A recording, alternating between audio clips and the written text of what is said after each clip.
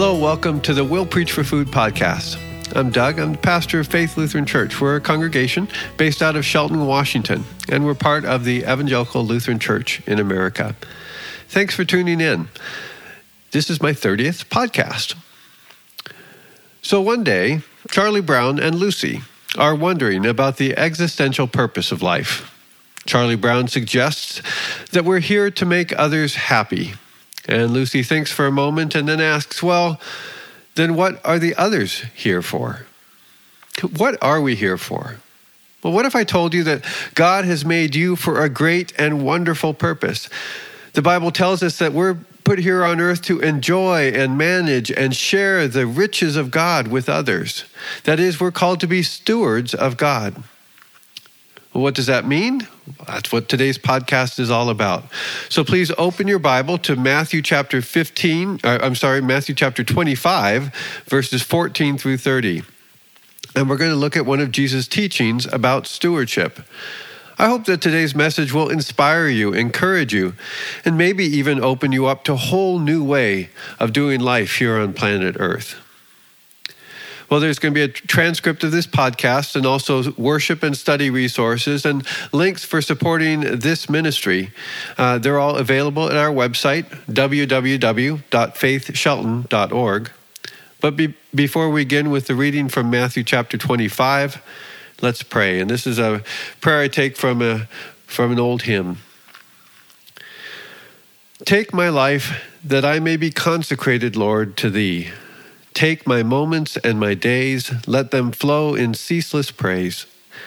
Take my silver and my gold, not a mite would I withhold. Take my intellect and use every power as Thou shalt choose. Take my love, my Lord, I pour at Thy feet its treasure store. Take myself, and I will be ever, only, all for Thee. Matthew chapter 25, beginning at the 14th verse. For it is as if a man going on a journey summoned his slaves and entrusted his property to them. To one he gave 5 talents, to another 2, to another 1, each according to his ability. And then he went away. The one who had received the 5 talents went off at once and traded with them and made 5 more talents. In the same way, the one who had the 2 talents made 2 more talents. But the one who had received the 1 talent went off, dug a hole in the ground, and hid his master's money. After a long time, the master of those slaves came and settled accounts with them.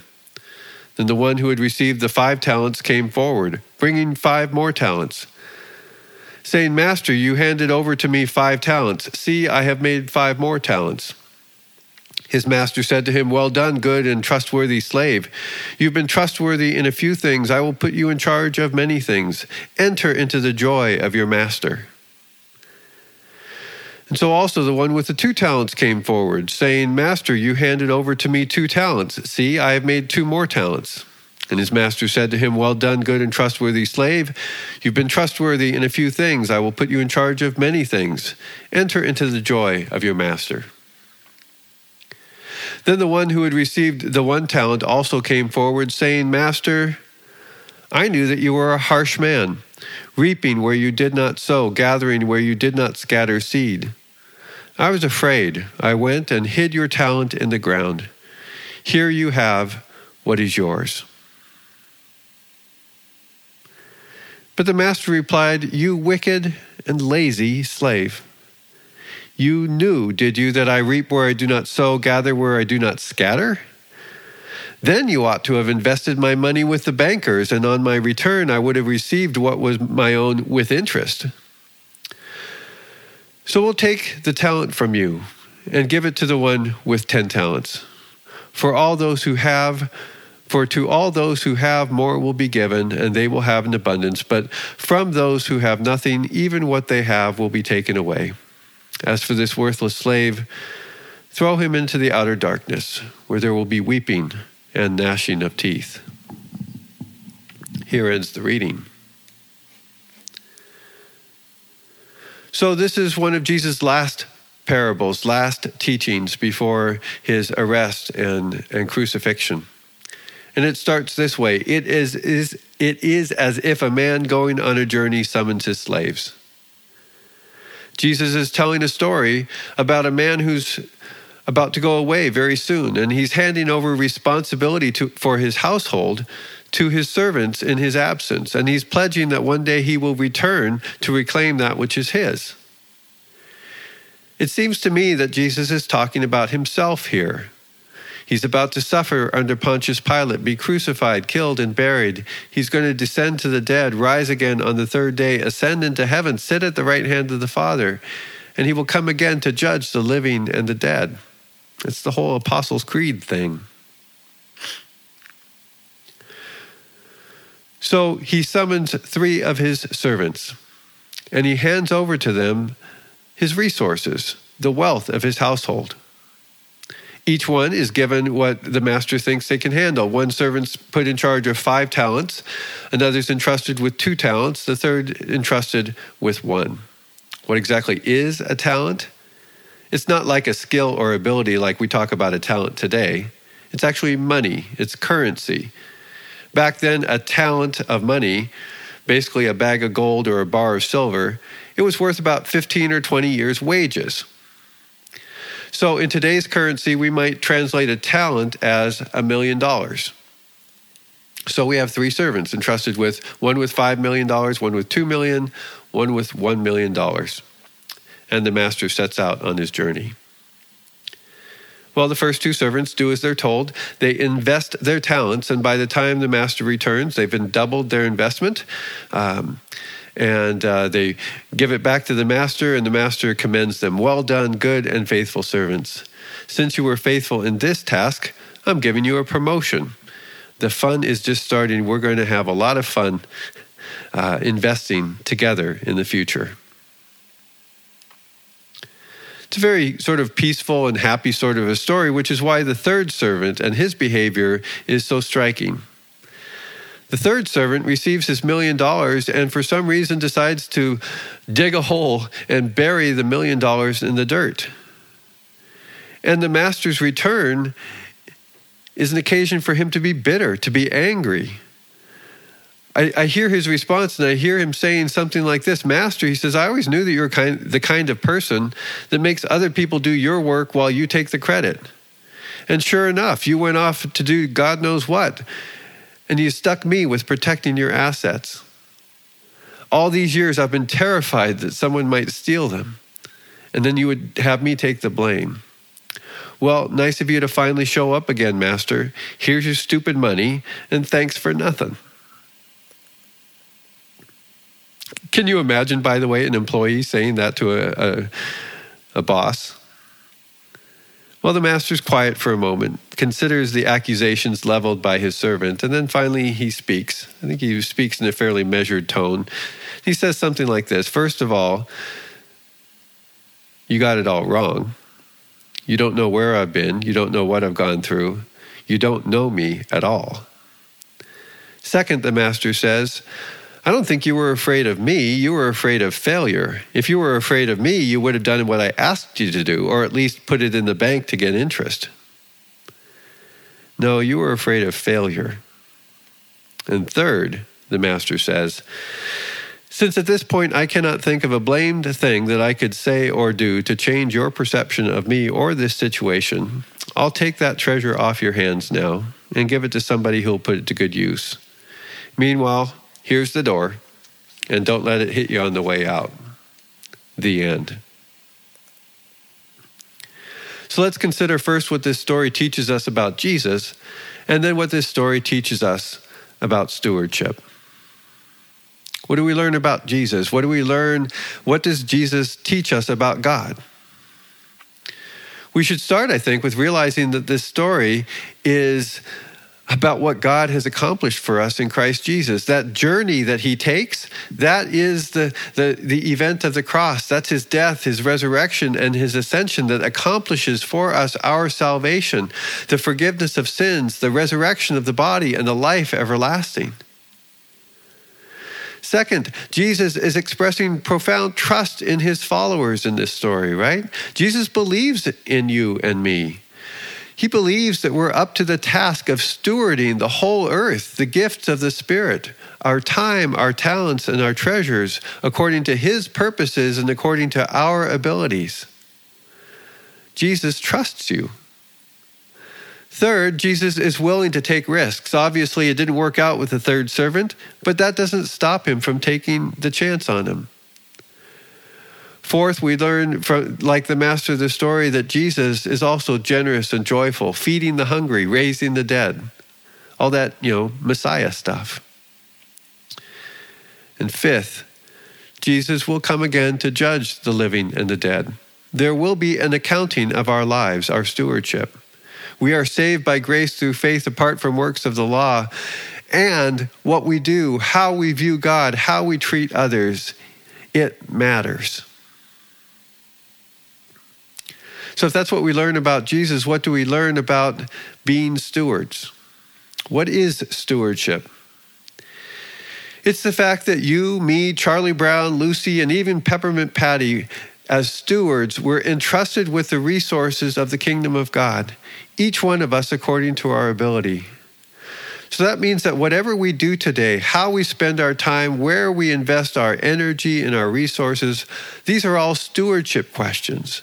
How we raise our kids, the ways we participate in community life, whether we recycle or vote, these are stewardship questions. Stewardship has been at the heart of the Bible story from the beginning. Eve and Adam were the first ones called to be stewards, to be fruitful, multiply, fill the earth, and take care of it.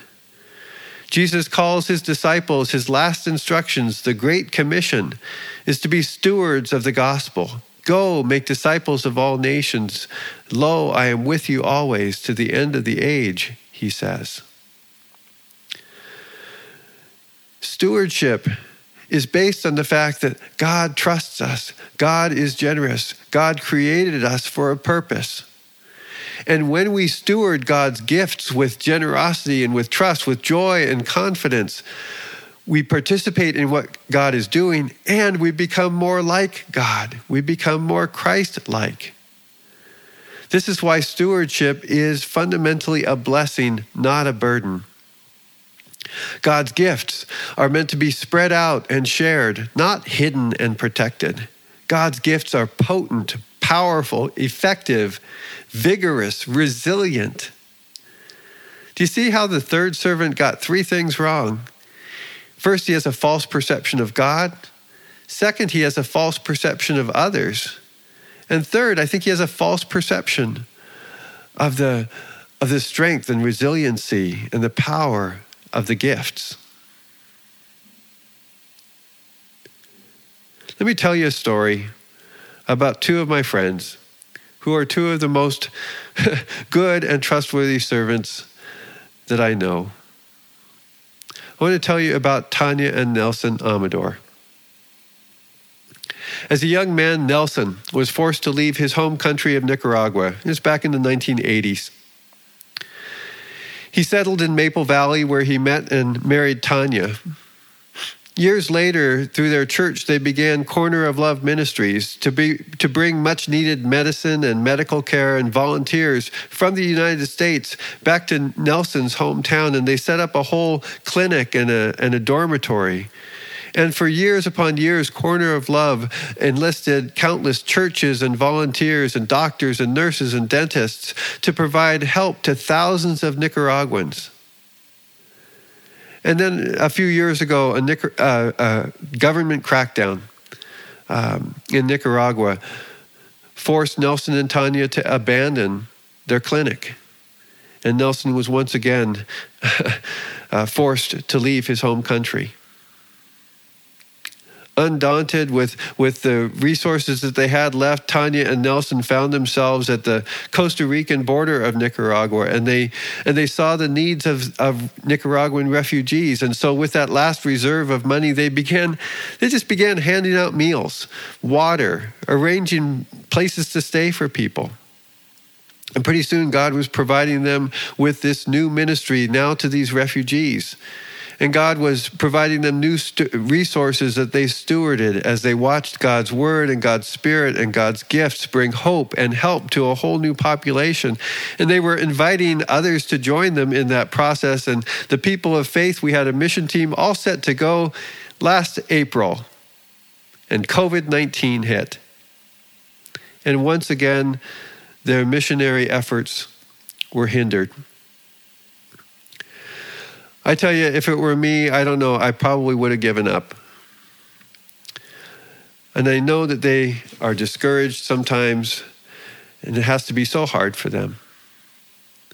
But fundamentally, Nelson and Tanya have heard the call to be stewards, to be servants of God, and to share God's gifts with God's most vulnerable, Central American refugees. You know, we just had lunch with them, and I'm just blown away by their confidence, their hope, their trust in God's power to raise the dead and feed the hungry and find homes for the refugee. They are an inspiration for me, an example of the life of stewardship to which we're all called. And Faith Lutheran, you are an inspiration for me as well. You are an example of the life of stewardship to which we are called. I continue to be amazed and blessed and grateful for for the generosity with which you share your time and your talents, caring for one another, serving your families and communities. It's really hard to do these days. If you haven't noticed, there's a pandemic going on. Now we're getting into November, December, and many of us are having to rethink our holiday plans. It's hard. We miss our family. We miss our friends. And yet you continue to stick it out. You continue to hang in there. Well done, good and faithful servants. And thank you also for your generous financial support to the church, to its staff, its ministries, especially during the pandemic. Because of you, we're paying the bills. We're paying the staff. We're maintaining the building. We're supporting the larger church. We're contributing to the needs of the community and the world. Well done, good and faithful servants. And did you know that our indebtedness is now down to $165,000? That's half of where it was 2 years ago.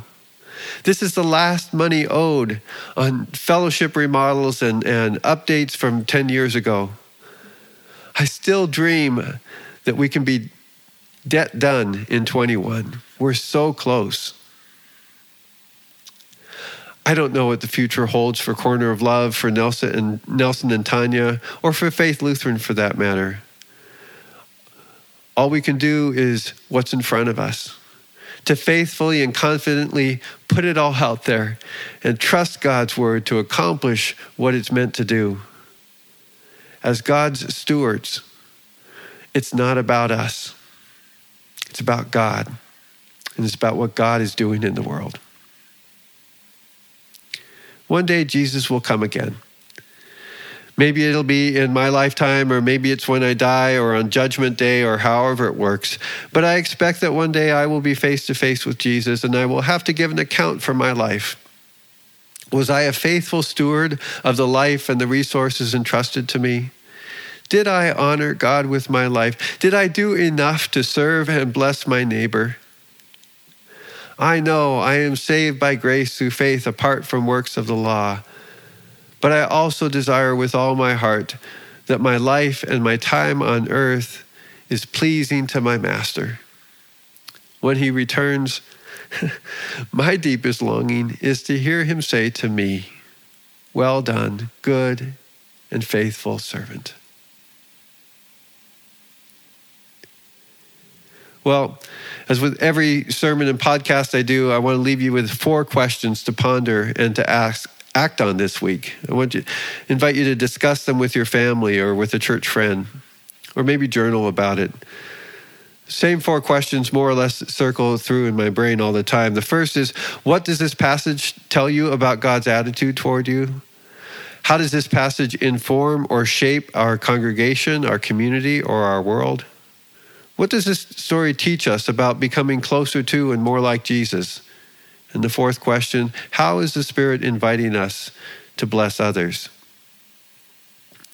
Well, I hope in today's message that you've heard the generous, joyful invitation of God to be a steward of God's gifts, God's word, God's creation. This is what you were made for. God believes in you. Remember also that your neighbor is a beloved, precious child of God, regardless of what they've done, where they've been, or who they voted for. The president-elect are also precious children of God. Stewardship means trusting God, trusting ourselves, and trusting our neighbors, even ones we disagree with. Let's not dig ourselves or others into a hole. Amen. I hope as well that you remember that serving others is not only good for them, it's good for you, because it brings you closer to and more like Jesus. So be open this week to receiving God's gifts from others. Let me answer Lucy's questions. The others are here for the same reason as you are, to be stewards of the gift of God. I pray that you'd be open to and have the opportunity to receive the gifts of God from others. And finally, I hope you're open to some new ways that you can steward God's gifts and bless the world. Maybe you could consider a gift to support Corner of Love Ministries or Community Lifeline or Operation Christmas Tree or the Angel Tree or Operation Christmas Child or the Angel Tree. Maybe you can volunteer, serve on a board, give a donation, help get the word out. And these are just projects that are already supported by faith. Please don't limit yourself. Look around you and see. Are there some schools and teachers that need some help with Christmas or heating bills or homework? Folks, whatever you do, I hope you'll just put it all out there to the glory of God and in service to our neighbor. What have we got to lose? Well done, good and faithful servant. Come and share in your master's joy. Amen.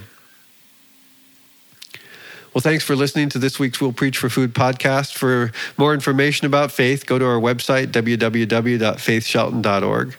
Thank you, Chaz, for your production work.